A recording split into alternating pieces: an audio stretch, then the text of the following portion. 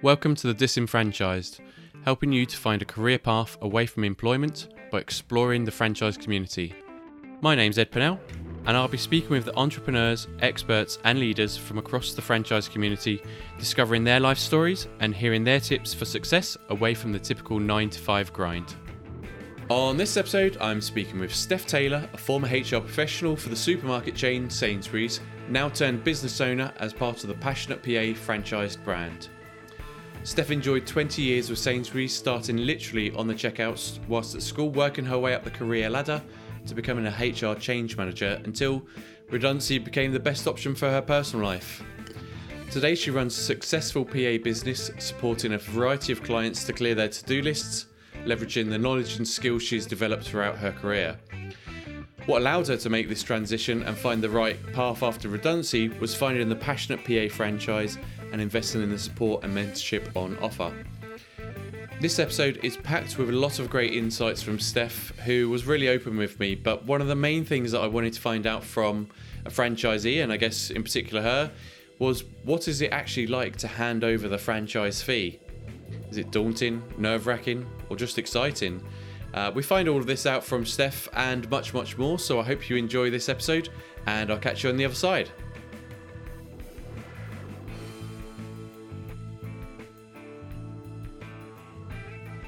So, Steph Taylor, welcome to The Disenfranchised. How are you doing today? I'm good, thank you. How are you? I'm very well, thank you very much. We've just had the Christmas break, so feeling refreshed and ready to get back to work. I think I did probably less work than I wanted to over the Christmas break, actually, so more than refreshed. How about yourself? Yeah, very similar. Probably should have done more work, but actually I think sometimes you need the break and it means you're back ready to go. So yeah, really looking forward to the year, but Christmas was awesome. Yeah, I guess it's kind of the perks of owning your own business, isn't it? At the end of the day, you get to make these decisions. Yeah, absolutely. And it's one of the benefits. And if you don't get stuff done, it's only you that you've got to blame, and then you can put something right and do something about it. Excellent. So let's jump straight into kind of your career then, and I'd like to start where I always tend to start, and that's at the beginning. So I'd love to find out what your first job was. Okay, so I had a Sunday paper round, but I'm guessing we're not going to count that one as a first proper job. So my first employed job with a contract and everything else was actually a checkout girl at Sainsbury's. Okay. Yeah. Cool. So was it something that you kind of dreamt of doing and always wanted to be part of the Sainsbury's family, or? It was one of those, turned 16, was coming up for the summer holidays, wanted a bit of money, and just looked around. And I think it was my mum picked me up an application form while she was up shopping, because obviously back then you filled in a paper form. Filled it in, and that was it really. Got myself a sort of evening and Saturday job. We used to get called the milk and cookies because we could only do so many hours. But yeah, that was where it all started. The milk and cookies. I've never heard of that before. Milk and cookies crew. Yeah, it was to do with, well, I'm sure you couldn't use that phrase now, but it was because you could only do so much and you were the sort of the kids that worked there. Oh, I see. So like that relating to like primary school or something like that, when it's all milk and cookies get you. It's funny what you are and aren't allowed to say nowadays, isn't it? That back then kind of just seemed innocent, I guess, didn't it? But you see how it would upset people. So where did that kind of take you then? So did you do like a lot of other people, kind of leave that after a few months or half a year and move on, or did you carry on with Sainsbury's? So I was only ever going to work at Sainsbury's while I was studying. I think a lot of people say that, but I ended up working for Sainsbury's for 21 years. And it was kind of a progression. So it started off as I didn't really just like sitting on the checkout, so I got bored, so I'd ask to do extra jobs. I'd empty the bins, I'd do the newspapers, I'd do put all the left behinds back, whatever I was asked to do. Stayed there when I was studying, went to university, and then graduated and had a real passion for wanting to work with people, wanting to use my degree in kind of a people area, wanted to go into personnel or HR as it's kind of coming at the time. But it was 2008. and obviously that wasn't the best time to finish university. But an opportunity came up within Sainsbury's to do exactly what I wanted, which was to go into HR. That's It cool. was a temporary position, but grabbed it with both hands, and and then stayed for forever. Forever. No, that's cool. I mean, I think I remember when I was younger and I was looking at. So I worked within putting up marquees basically. So as an unskilled labourer, and I had this epiphany moment where I thought I need to get out of here and do something and set my sights on having an actual career. And I looked at things like a McDonald's or Sainsbury's or Tesco's or whoever the big brands are, and looked at those jobs and thought, that's not really a career. But the more I've spoken to people over the years, and doing this podcast, actually, I've realised there's massive potential within these organisations if you work hard and just take the training and like you did, go out there and just sort of ask, what else can I do? How can I move into the next step within the organisation? And I'm assuming that the training there for you, based on what you wanted to do, was pretty good as well, even during sort of temporary employment. Yeah, absolutely. So initially, when I became an HR manager, as an HR manager in training, and it was a year program partnered with a really experienced HR manager. He taught me everything he knew, really structured training, and it does always surprise people that actually, like you say, it's a massive organisation and there's so many opportunities. You've just got to figure out what you want to do and grab the opportunity. So we went in and did a talk to a local school about career opportunities in retail, in supermarkets. And when you're talking to a 16-year-old about a work experience, they think, oh, I'm going to come to a supermarket and you're going to make me, whack out on shelves. But actually, when you start talking to them about a store manager's salary or a store manager's benefits, suddenly their eyes light up and they think, oh, actually, there is a whole world of opportunity there. And there's head offices, there's all sorts of things that people just don't think about. Yeah, definitely. So what attracted you to the role of HR manager?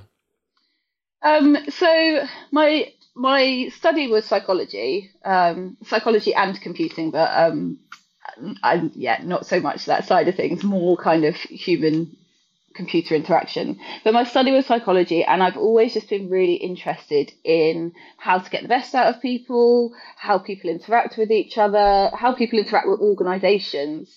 So HR just seemed like the obvious choice to me. And while I was at uni, within Sainsbury's, I progressed into personnel, as it was at the time, as a personnel assistant, a payroll clerk.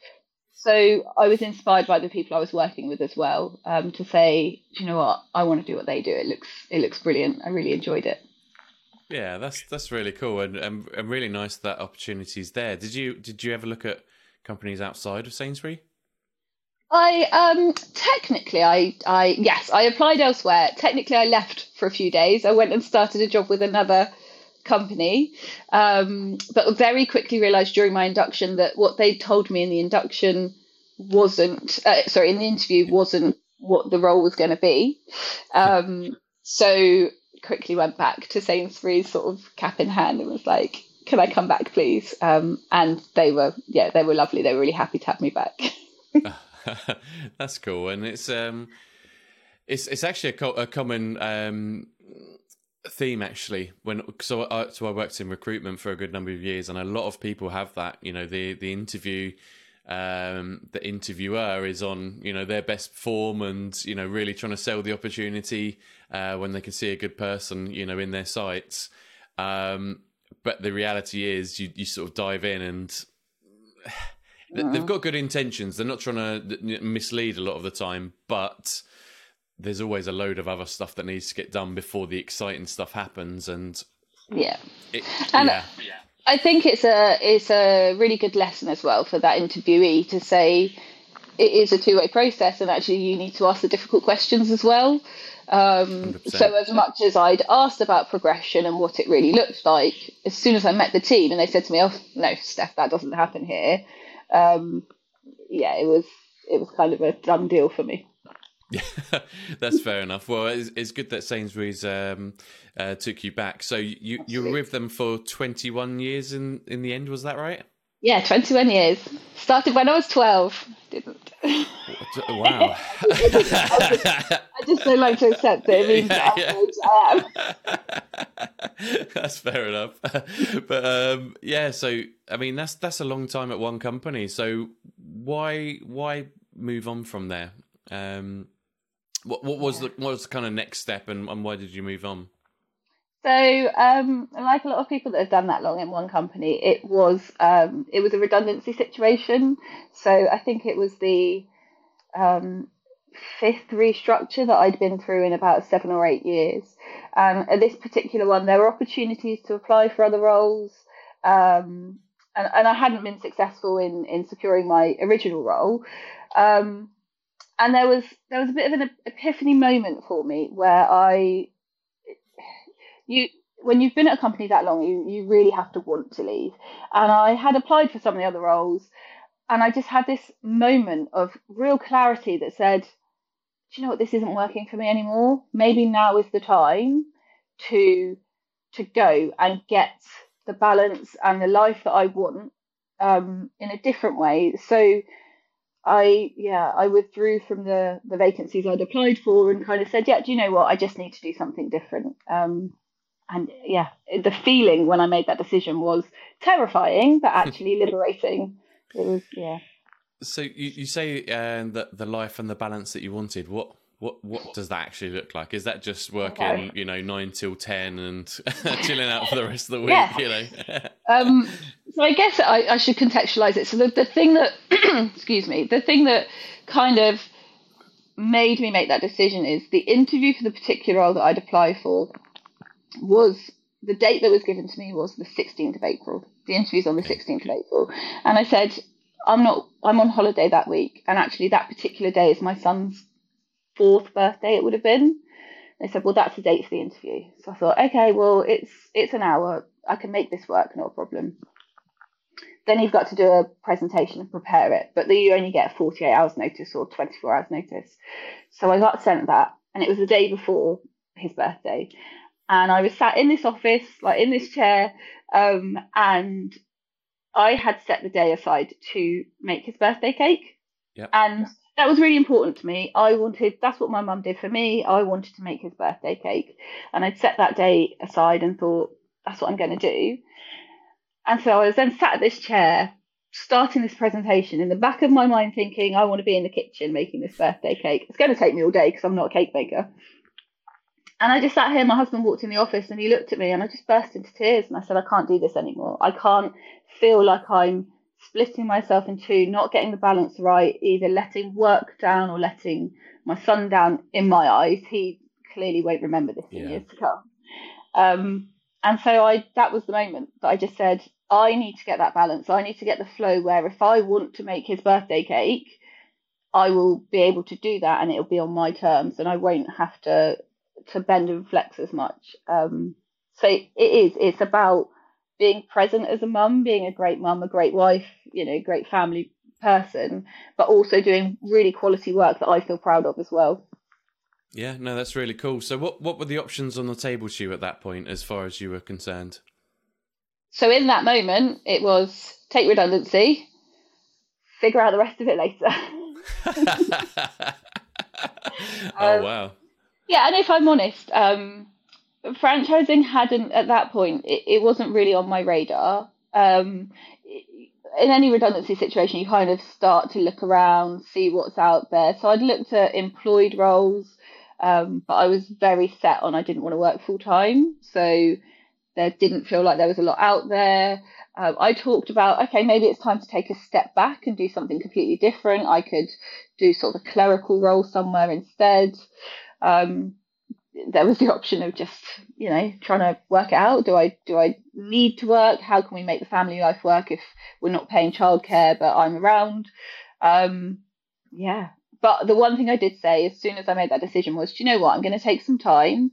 My redundancy was reasonable and I'm going to have a little bit of time to think about what I really want to do. Yeah, I guess you were there for quite some time, weren't you? So it helps to. Sorry, I'm not trying to drive home the age thing, like. But I guess it. Redundancies are calculated on length of service, aren't they? A lot of them. So yeah, I can imagine it gives you a little bit of leeway, which is really good. But still, I think it's pretty brave to do that because for a lot of people, they'll be thinking, I need to get a job as soon as possible. What if it takes 6 months and I use up all that redundancy money? So I was very fortunate. The timing was perfect in that my son started school in September and I finished working, I think it was the end of April. So I then made the decision, but I had gardening leave until the end of July, so I was getting paid till the end of July. I made the decision, actually, do you know what? I'm not going to start doing anything until he starts school. So yeah, but the timing was, they say things happen for a reason. And I guess in this case they did. Excellent. So that's good though. You got some, I'd imagine, some good quality time with your son then before school, and then everything all changes anyway, doesn't it? Yeah. Yeah. A lot more sitting in traffic jams and running around after the kids for clubs and stuff like that, doesn't it? At that time, oh, yeah.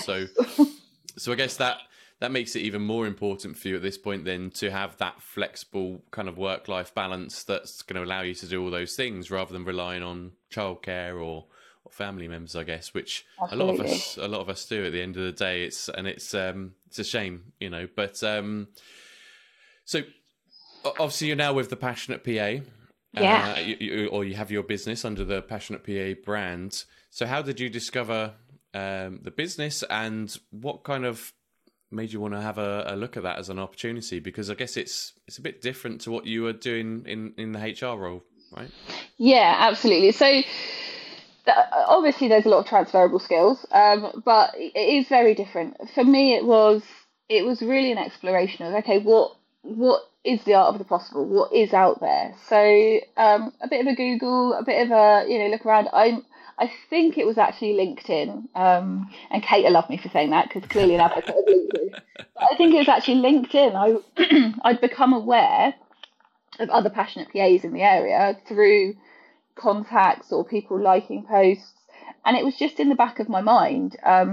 So yeah, had a more detailed look, and as soon as I saw the model, saw the brand, saw the people involved, I was like, yeah, do you know what? That's what I want to do. To me, yeah, that's it. That's what I want to do. Yeah. Just really, really done deal. So I perhaps was a little bit naive as to what a VA or a PA actually does. So I actually used to recruit for PAs, but you can read a job description and kind of go, yeah, that's fine. That matches up to the CV, but. And now I've got to know the brand a little bit more. I've done an interview with Kate. I realised that you guys actually do way more than kind of just arranging diaries, right? Which is on the face of it what a lot of people think a PA is. So did you know kind of exactly what that role was before speaking with Kate, or was that something you discovered as you kind of went through? I think that's for me, that was one of the real attractions of the Passionate PA. Actually, yes, we are called the Passionate PA, but it's all about that freelance business support. It's all about that commercial acumen, that background in an industry, and potentially a bit of a specialism. And that's what made the Passionate PA different to me. That's what made it kind of like, actually, all those skills you've got, I never wanted to be an HR consultant. That's not me. That's not my bag. But actually, I have so many skills from all those years, project management, diary management, all the things you'd expect. But on top of that bit that says, okay, how can we think about this differently? And with Kate and the Passionate PA, I can use that and I can mould that rather than saying, oh, now, yes, I am just going to, put a event in your diary or whatever that looks like. I don't mean to kind of no, not at all. speak down of that at all. But I guess where I'm coming from is you've got large corporate experience, right? So working within Sainsbury's, that is experience that smaller businesses or solopreneurs or however you want to call them, people starting out their businesses, they don't have those structures in place. They don't necessarily have that knowledge that you will be able to bring to the table. And I guess that was the difference for me, realizing that actually these people that are working or have their businesses within this brand, they do a lot more than kind of what I thought in the first instance, which is really cool. And you can go into a business now and help them out with HR issues, or at least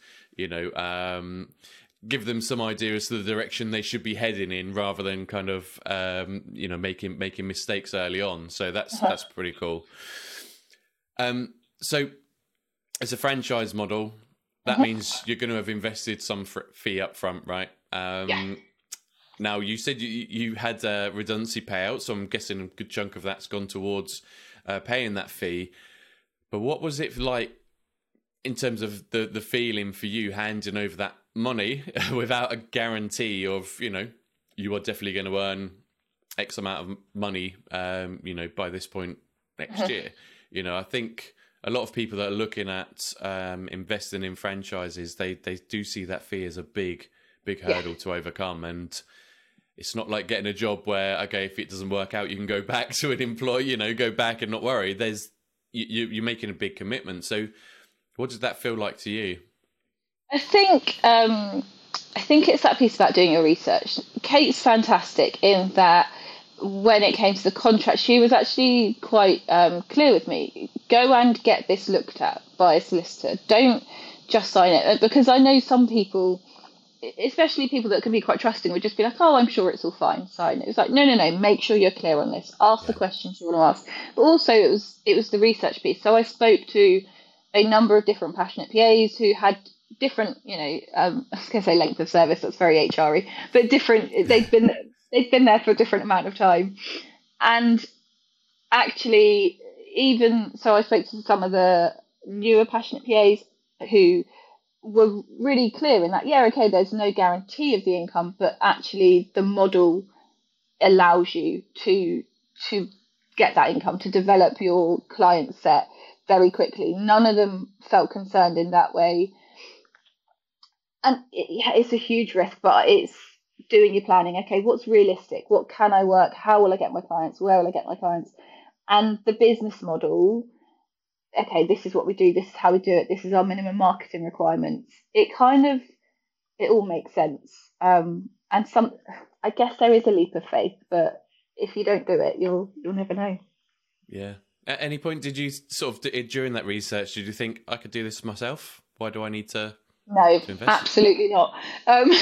Because I think for me it was, I'd been in corporate for so long as well. You have this wonderful safety net around you where, like, if anything goes wrong, there's like a massive legal team, or there's this person or that person. And with a passionate PA, okay, I haven't got that, but what I have got is I've got a team of incredibly skilled people around me, incredibly warm people, but also a business model where, as someone starting out business, you don't know what you don't know. So little things that I maybe wouldn't have done or might have discovered 2-3 years down the line, they're already set up, they're already done, they're already dealt with. And I just wouldn't have known those things. So, yeah, and the mentoring as well. You don't get that anywhere else unless you want to pay for it. I was actually going to ask you that question, basically. What if you had done this on your own, what do you think you would have missed?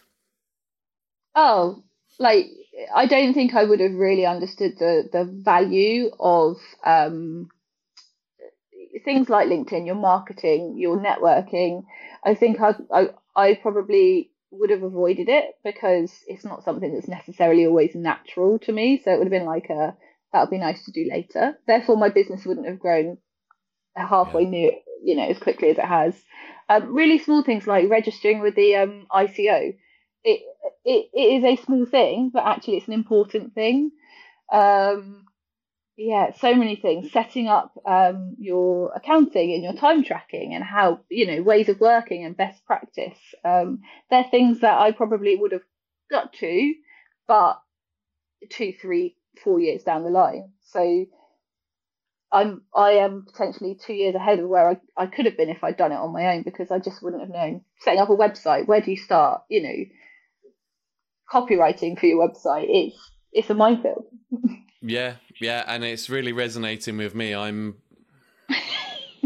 9 months into my business, I think, and actually, Kate recommended to me to get registered with the ICO as well. So she's helped me as well outside of that. But yeah, there is way more stuff than you think. Like, it's nice having your concept and your idea of, okay, I just set this up and run it, but doing it efficiently, getting to that first income quickly is really tough. And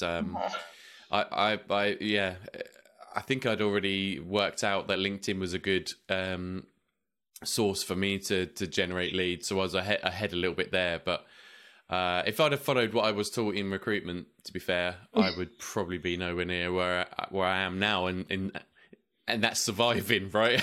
That's not like I'm flying; it's surviving, and I think. Yeah, these things, like you say, you don't know until you know them, and having that advice there from someone else, I see it as a massive benefit, and I'm glad to hear you say the same thing as well. So so in terms of the support, then, okay, you've got the structure and the processes, and you've said the mentorship there, but I guess one of the biggest fears for many people is getting those first clients on board. So what kind of, how has that kind of materialized for you underneath this franchise brand? Yeah. So if you've got a strong brand, people know about you. So people come to you. So all of my initial clients were head office leads. And Wow. Kate is really, and Kate is really good at understanding that client, understanding their needs, and then finding the right passionate PA with capacity who can work with them. So my first client was 15 hours a week initially. It was a short-term project. No one else had 15 hours capacity, but also it was kind of like very EA kind of diary management kind of work. So that was my first client. So straight away, it was supposed to be 4 weeks. It turned into 3 months, but for the first 3 months, for me, because I wanted to work part-time, I was nearly at capacity for that time. So it was brilliant. Wow. And then, my next couple of clients did come through head office, and it was a big thing for me, actually. I want to win my next client. I used to say to Kate, I'll be fully fledged then. I'll be proper once I've got my own client. But there is massive support. And if the client inquiries are coming in, then obviously we do get the work, but there is no promise of that.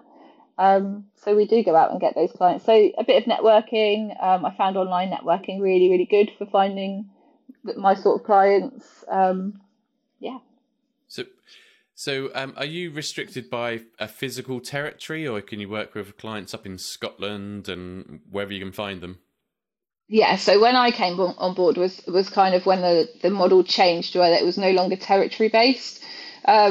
So yeah, obviously there's a bit that says if there was a client that lived right next door to another passionate PA, we might say to each other, oh, do you think they'd be a great fit for you? But no, not at all. None of my clients are that local to me. Well, that's not true. I've got one new client just before Christmas who is in the area I've met in person. But my other clients, a lot of them are based in Chichester, which is kind of up the road, but quite a long road. Yeah. I've had clients in Preston. So yeah, all over the place. As long as they're happy to work virtually, it works. Yeah, I guess it makes sense, especially it sounds like, when Kate's getting those head office leads, they are matched with the right PA, right? With the right skill sets that are going to kind of tie into the requirements of the business. I guess, yeah, each individual PA is going to have their strengths. Like you said, they bring their own expertise to the table. So, yeah, it makes total sense that rather than, let's say, you trying to learn a specific area of business, I'm trying to think of something. I was going to say greengrocers, but like that's probably your core area. Yeah, that's probably your core area. Okay, maybe an accountant. For example, if someone had a business, they were preparing for sale and they wanted support with that, then it would be very much okay. That goes to, like, that's yours. So it's Because that she's sort got of that thing. background. Yeah. Yeah, Yep. absolutely. Makes sense. Makes total sense. Cool. So you mentioned there that you kind of work in conjunction with the other PAs, in sharing clients and speaking with them. Do you ever work with one client at the same time? So both of you bring two sets of skills, to one client? Yeah, so I have done that recently with one of the other passionate PAs. So Laurie was doing some copywriting for a client, and I was doing sort of her more day-to-day business support, so managing invoices or posting blogs for her, that sort of thing as well. Wow, that's really cool. So it's kind of like being part of a team then, isn't it? So perhaps then that brings another question. Do you ever feel like it's not your own business? No, absolutely not. So, yeah, there's a framework. So we used to talk a lot when I worked in corporate about having freedom within a framework. Um, but now I actually have a freedom within a framework. There is a framework. There's clearly a business model. There's ways that we do things, but ultimately it's my business. I make the decisions. I choose who I work with. If Kate came to me with a client and said, "Steph, this person's brilliant. You have to work with them," actually, I don't have to, and she would respect that. Um, it is very much about getting that balance and what's right for the individual passionate PA. Like it couldn't be clearer. The conversations I've had with Kate about, oh, I'm not doing as much as this person, or oh, I do things differently, and it's like, yes, because it's your business, so you do things differently, and so you should. Yeah, no, that's really cool. So, in terms of the kind of revenue side of things, now I don't want you to necessarily give us numbers here, but kind of how long does it roughly take you to kind of get your money back that you invested at the front end, and how many clients has it taken you to kind of build this business to the point where you're kind of happy with the income? So So that's in two terms of, questions there. well, two questions. I'll try and remember them. So in terms of getting the investment back, I think it was probably 3 to 4 months, and Oh wow. remembering that I do part-time hours. So I think if someone was full-time and really threw themselves into it, you could do it, yeah, definitely within 3 to 4 months. I was very fortunate that we had that chunky client very early on. No, I forgot. What's the second part of the question? So how many clients? Okay. Actually, there's probably an additional part to that. So Okay. in terms of your working hours now, are you still part time? Yeah. You are, cool. Okay, so how many clients does it take for you to be at capacity? And then Yeah, yeah, I mean, it's a difficult one in terms. So at the moment, I have um, 4 regular clients, and then I have some ad hoc work from another couple of clients. But I mean, it depends because one of my clients is 10 hours a week. So that is, for part time, that's a massive chunk of my week. But I love them and they're brilliant. And if I could make an extra day, I'd do an extra day a week for them if they wanted me to. But yeah, probably 4 to 5 clients for me is a really happy place, depending on how many hours that is a week. yeah, that seems pretty manageable. I thought it was going to be loads of 1 hour a week sort of clients, but yeah, you've got. I think with the support that we offer, it's got to be meaningful. So I have got one client that's 1 hour a week, but his is about diary management, but also accountability. So it's more of it's almost a bit of mentoring and a check in that way. But some of my clients, yeah, they're 2 hours a week, but it's 2 hours of really meaningful, driven work that is okay. We're working on this, that will be done. I think it was like the odd hour here and there, you probably wouldn't feel as much value. Yeah, yeah, no, that's fair enough. But yeah, that's cool. So, and that's bringing you a revenue that you're quite happy with. That's probably on par with what you would earn within an employed position on part time. Do you feel? Yeah, absolutely. I think there's a bit where I'm not quite earning what I was previously, but that is a conscious decision to say I want to get that balance better if I was Yeah. doing exactly what I was. But also, I was contracted for 26 hours a week when I was employed. I never did 26 hours a week. Like, so actually, it's very difficult to do that comparison because, there are the considerations like pension and benefits. And oh my word, my food shopping has gone up 10% every single week on before you add on inflation. But I'm in control. I can choose how much I earn. And if there's a month where I'm like, oh, do you know what, school holidays are coming up, I could really do with doing some more, I can go out and get that project work, or I can choose, and I can also therefore choose in the summer to say I'm not taking on any project work because as a parent, that juggle is Yeah. real. So yeah, I am really happy, really comfortable with what I am earning. Absolutely. Awesome. And I guess at some point, if you want to scale up, like you say, it's feasible. You can do that, right? Yeah, and other passionate PAs do. Other passionate PAs work full time, and therefore their revenue will be quite different. I've done the maths kind of as a piece of work. So okay, as my son gets older and needs me less, if I wanted to work a bit extra or do that extra day because I don't do Fridays. What does that look like? And actually, I would definitely be earning. My earning potential is far better than it was when I was employed, in my opinion. Yeah, Some may cool. argue. That's great. But I'm curious why you got rid of Fridays instead of Mondays. Everyone hates Mondays, right? Why not cut out the Yeah. Mondays? Well, it was kind of organic. And it kind of happened through my work with one client where it was like, okay, I'm going to do 4 days a week. Okay, let's not do Fridays. But the other reason is one of my biggest drivers for my business is about having that balance, that flow. And there's a big bit that said when I was working or splitting my hours across the week, you'd then get to Friday, be really tired. And then I adore spending time with my family. My husband does shift work, so a lot of the time at the weekend it is me and my son. But I'd be going to the weekend like, oh God, I'm so tired. And naturally, you're more irritable or things frustrate you more quickly. Whereas now, take a Friday off, do some things for me, get some of those jobs done that if you've got the kids on a Saturday and you're trying to get them done, they're really stressful. Get that stuff done on a Friday, have a bit of a recover, relax, or if my husband's off, have a day together so that when you go into the weekend, I am present, I am there. That's what I want to achieve, and that's what this business allows me to do. Yeah, you're making a lot of sense. Yeah,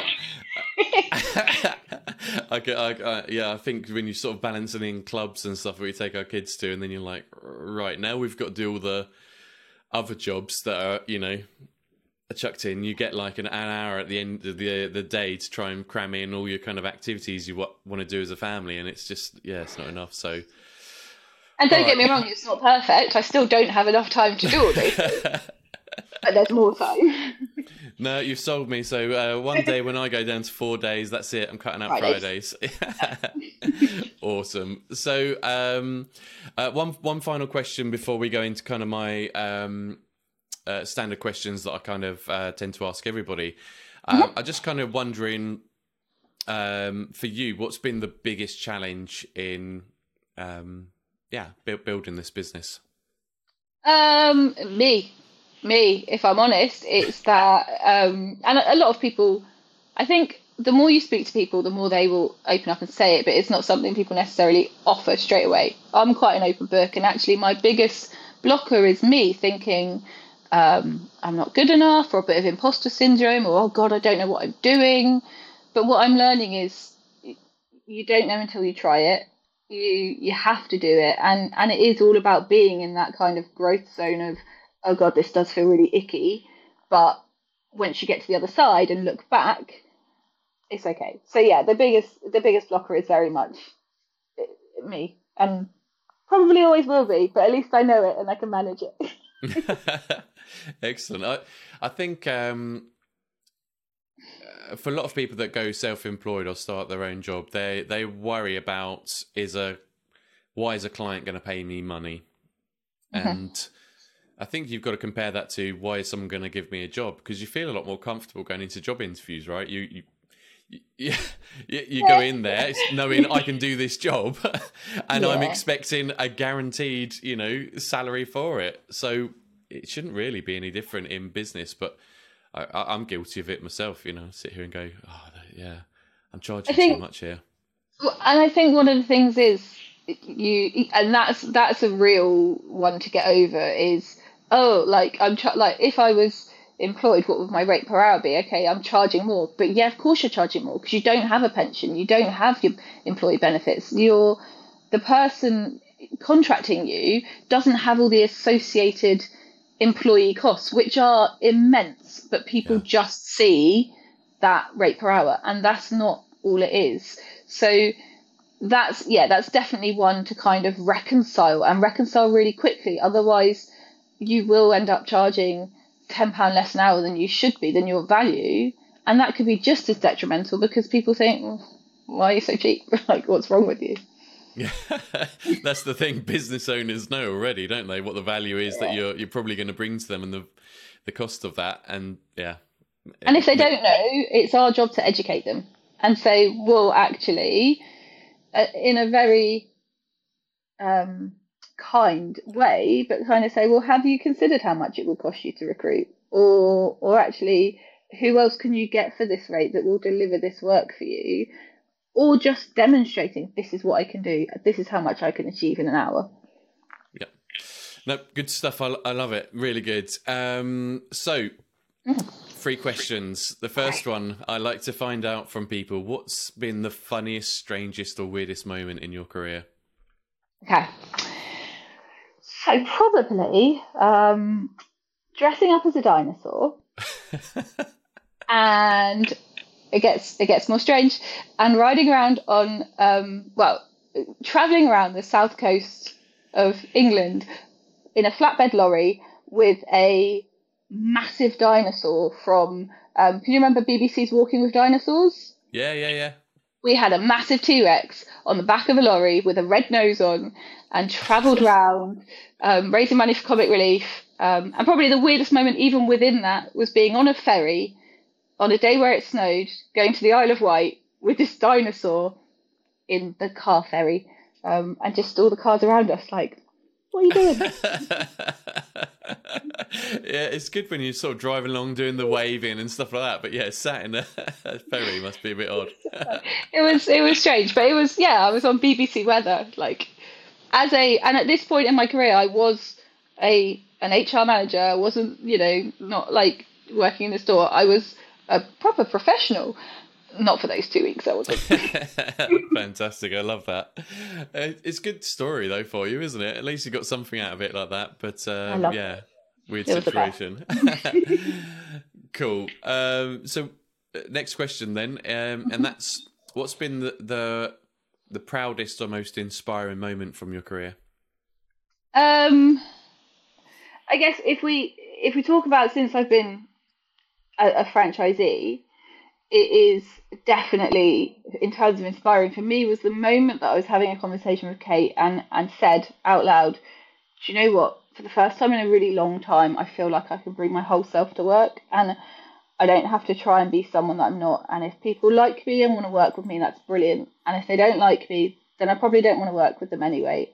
And it was just that moment of realization, and it felt liberating. Like, it was, yeah, insane. Yeah. But in terms of previously employed, so many proud moments, but more proud of the people I worked with and what they achieved. Like seeing someone that I employed as a 16-year-old coming through college, didn't really know what they wanted to do, and then seeing them progress to become a department manager or a deputy manager or store manager or whatever that looked like. It wasn't necessarily anything I'd done, but just seeing it always made me really proud, and just, yeah, I loved it. Yeah, it's awesome. I think your first point there about that kind of liberation, being yourself. I wish I'd done it years ago, like in employment, because if you do it in employment, that's you get a lot of respect from people, but you always feel like you have to be on best behaviour or do things in a certain way. I think I remember someone saying to me, why are you wearing shirts all the time? If you're sitting at home, especially during lockdown, wearing a hoodie, just be like that when you go into online meetings. I was like, okay, yeah. And as soon as I did, no one really cared, and I just I think the problem is in the employed world is you're always worried about the expectation. You're always worried about your next performance review. In my case, working in HR in retail, which is really tough at the moment, like food retail has been tough for years, but it's really tough. So there were a lot of restructures for the right reasons, and it was always done in the right way. But it's always in the back of your mind. But actually, if you've got someone that is this full package, shiny, says the right things, does the right things, you're going to keep them. And if someone kind of speaks out a bit or says that's not right or doesn't quite look the part, as much as everyone talks the talk and we talk about inclusivity, when you're faced with that decision, what are you going to do? So I think you're right. I think in employment you need to bring your whole self, but I also completely understand why there's those niggles in the back of people's minds. Yeah, I understand why they're there, but I feel if I was more myself when I was in employment, I would have found my home within employment quicker rather than being at places where I remember fist banging on a table from a manager saying, just make more calls and look smarter, wear a tie. And I was like, I don't agree with any of this, but I did it because that's what he wanted, Whereas now I'm more myself and approach things in the way that I want to. It feels better. And I feel more at home, more comfortable. Yeah, and I think it's that bit, isn't it? It's like being brave, because actually, if you stood up and did those things, or if I maybe said some of the things that I thought, I maybe would have found a different role within that organisation. Or what I might have found is, do you know what, this isn't the right place for me, and that's okay. Yeah. Well, it is okay to make that change, but it's a scary world, isn't it, in employment? Because there are people out there who are like that in employment, and I totally respect them, and they'll be there for 6 months to a year and go, yep, my job's here, done here, I'm comfortable with moving on, and that's it. Whereas I was at places for 8 years because I was like, what if the next one's awful? Yeah, but I did 21 years, so what can I say? I loved it. I have to say, I loved, I'd say 95% of my time I loved it, but there just came a point where it was, I'm not getting this right, or this job it isn't working for me. But generally, you don't stay somewhere for 21 years if you don't like it. Yeah, no, that's it. But circumstances change and things happen for a reason, like you say, I guess. So, excellent. Well, look, Steph, I'm going to wrap up with this final question because I'd love to get your thoughts on what somebody who's thinking about maybe investing in franchise, whether it's the Passionate PA or any others, if you could only give them one piece of advice, what would that one piece of advice be? Okay. It would be all around clarity. So know what you want. So not what you think you want, or not what you think other people think that you should do, but know what you want. So spend some real quality time thinking about what your vision is, what your goals are, and not all the rubbish that you write in a performance review, like the stuff that you actually really care about, what are your values.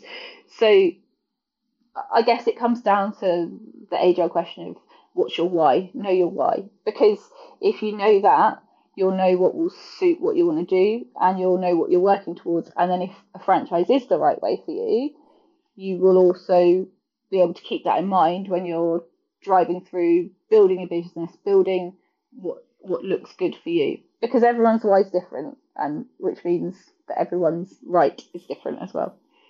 Yeah, that's a really good point. I think there might be a business out there that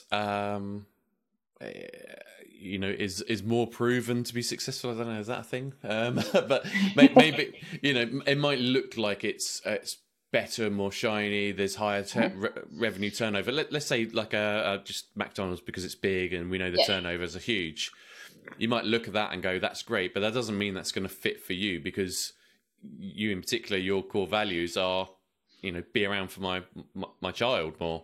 Uh-huh. So McDonald's is not going to fit that at all, is it? I know that's a really obvious thing to say, but when you start to break it down with other brands that you're looking at, they've got to fit those values, and I think that's so important to do that. You're right. And I think when you speak to people about, oh, if you left your business, what would you do? And a lot of people, and maybe this is just where I came from, but a lot of people say, oh, I'd love to set up my own little shop. I'd like to have like a bookshop or a gift shop. And like you say, yeah, that's great. And the dream is beautiful. But actually, let's start thinking about this. Well, retail is What's the 6 or 7 realities? days a week. So are you going to employ? So do you want to employ? Because then you get people saying, oh, I don't like employing people's hard work. Yeah, it is. So actually, if that's not within your value set, if that's not within your why or your vision, then actually you can't have a bookshop. Maybe you could have a market stall that sells books, or maybe you could have a concession within something else. But a bookshop isn't right. So by knowing that why and your values and what drives you, you might still have a similar concept, but within a slightly Yeah. different area. And the same for a franchise. So there are other VA, PA franchises out there. But to know what's right, you need to understand what is going to drive you and what you want to achieve. Yeah, definitely. I agree with that. And actually, it reminds me of a thought I had years ago. I thought, wouldn't it be lovely to have a bar in Spain and, get to spend your days in the sunshine near the beach and all that. And then the more I thought about it, I was like, hang on. If I'm the bar, I'm running the bar. I'm not out there in the sun. I am running the bar and dealing with all the stresses, and yeah, that'd be horrible. I want to be out there enjoying the bar, not having to make it run efficiently, worrying about whether this season the clients are going to be there or not. So yeah, I really love. Anytime soon. I'll go, but I'm not going to start a business there. Yeah, it just the bits about going to Spain is enjoying the freedom and being stress free. So why turn that into a stress by adding in a business over there? That just, doesn't make sense to me right now. But there we go. No, yeah, exactly. You never know. I might do this from Spain one day. That'd be fine. I don't mind that. But we'll see where this all takes us both. But Steph, it's been a real pleasure speaking with you. Thank you so much for your time today and for sharing your story and for being so open with us. Really appreciate it. And have a good rest of your day. And you, thank you. Cheers. Take care. Bye-bye. Bye.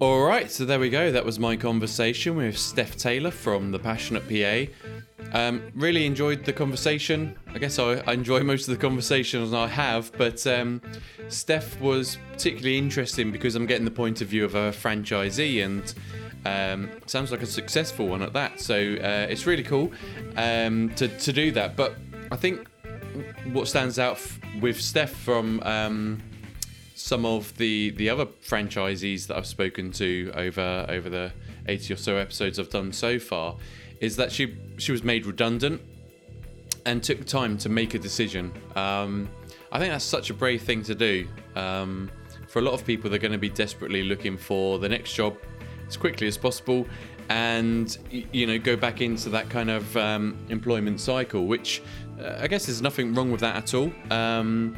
But obviously something was happening in Steph's life where she was wanting to make a change, and I think it's amazing to see that she discovered that opportunity just on LinkedIn, would you believe? But she found an opportunity with The Passionate PA that actually suited her.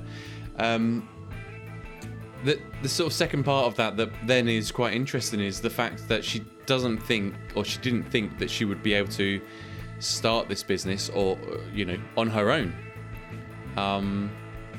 which is really interesting because I think it just shows you that as an option, franchising is it can be really powerful, right? I think about my experiences in setting up my own business, and yeah, it's tough, but I kind of enjoy it, and I know I'm going to keep on going until I make it a success.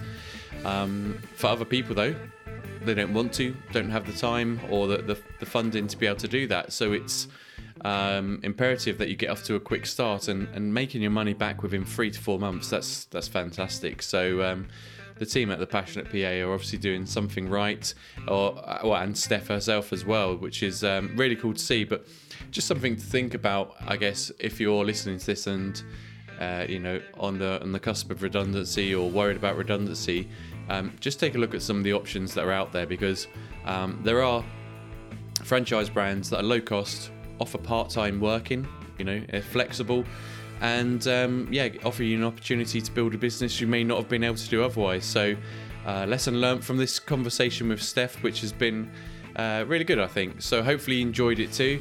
If you want to find out more about the Passionate PA, you can head over to thefranchise.com. On there's a little profile that give you a little bit more information on the Passionate PA.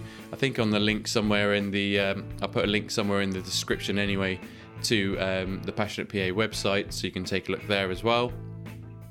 But thanks again for listening. Make sure you like and subscribe so you don't miss any future episodes, and I'll catch you on the next one. Bye bye.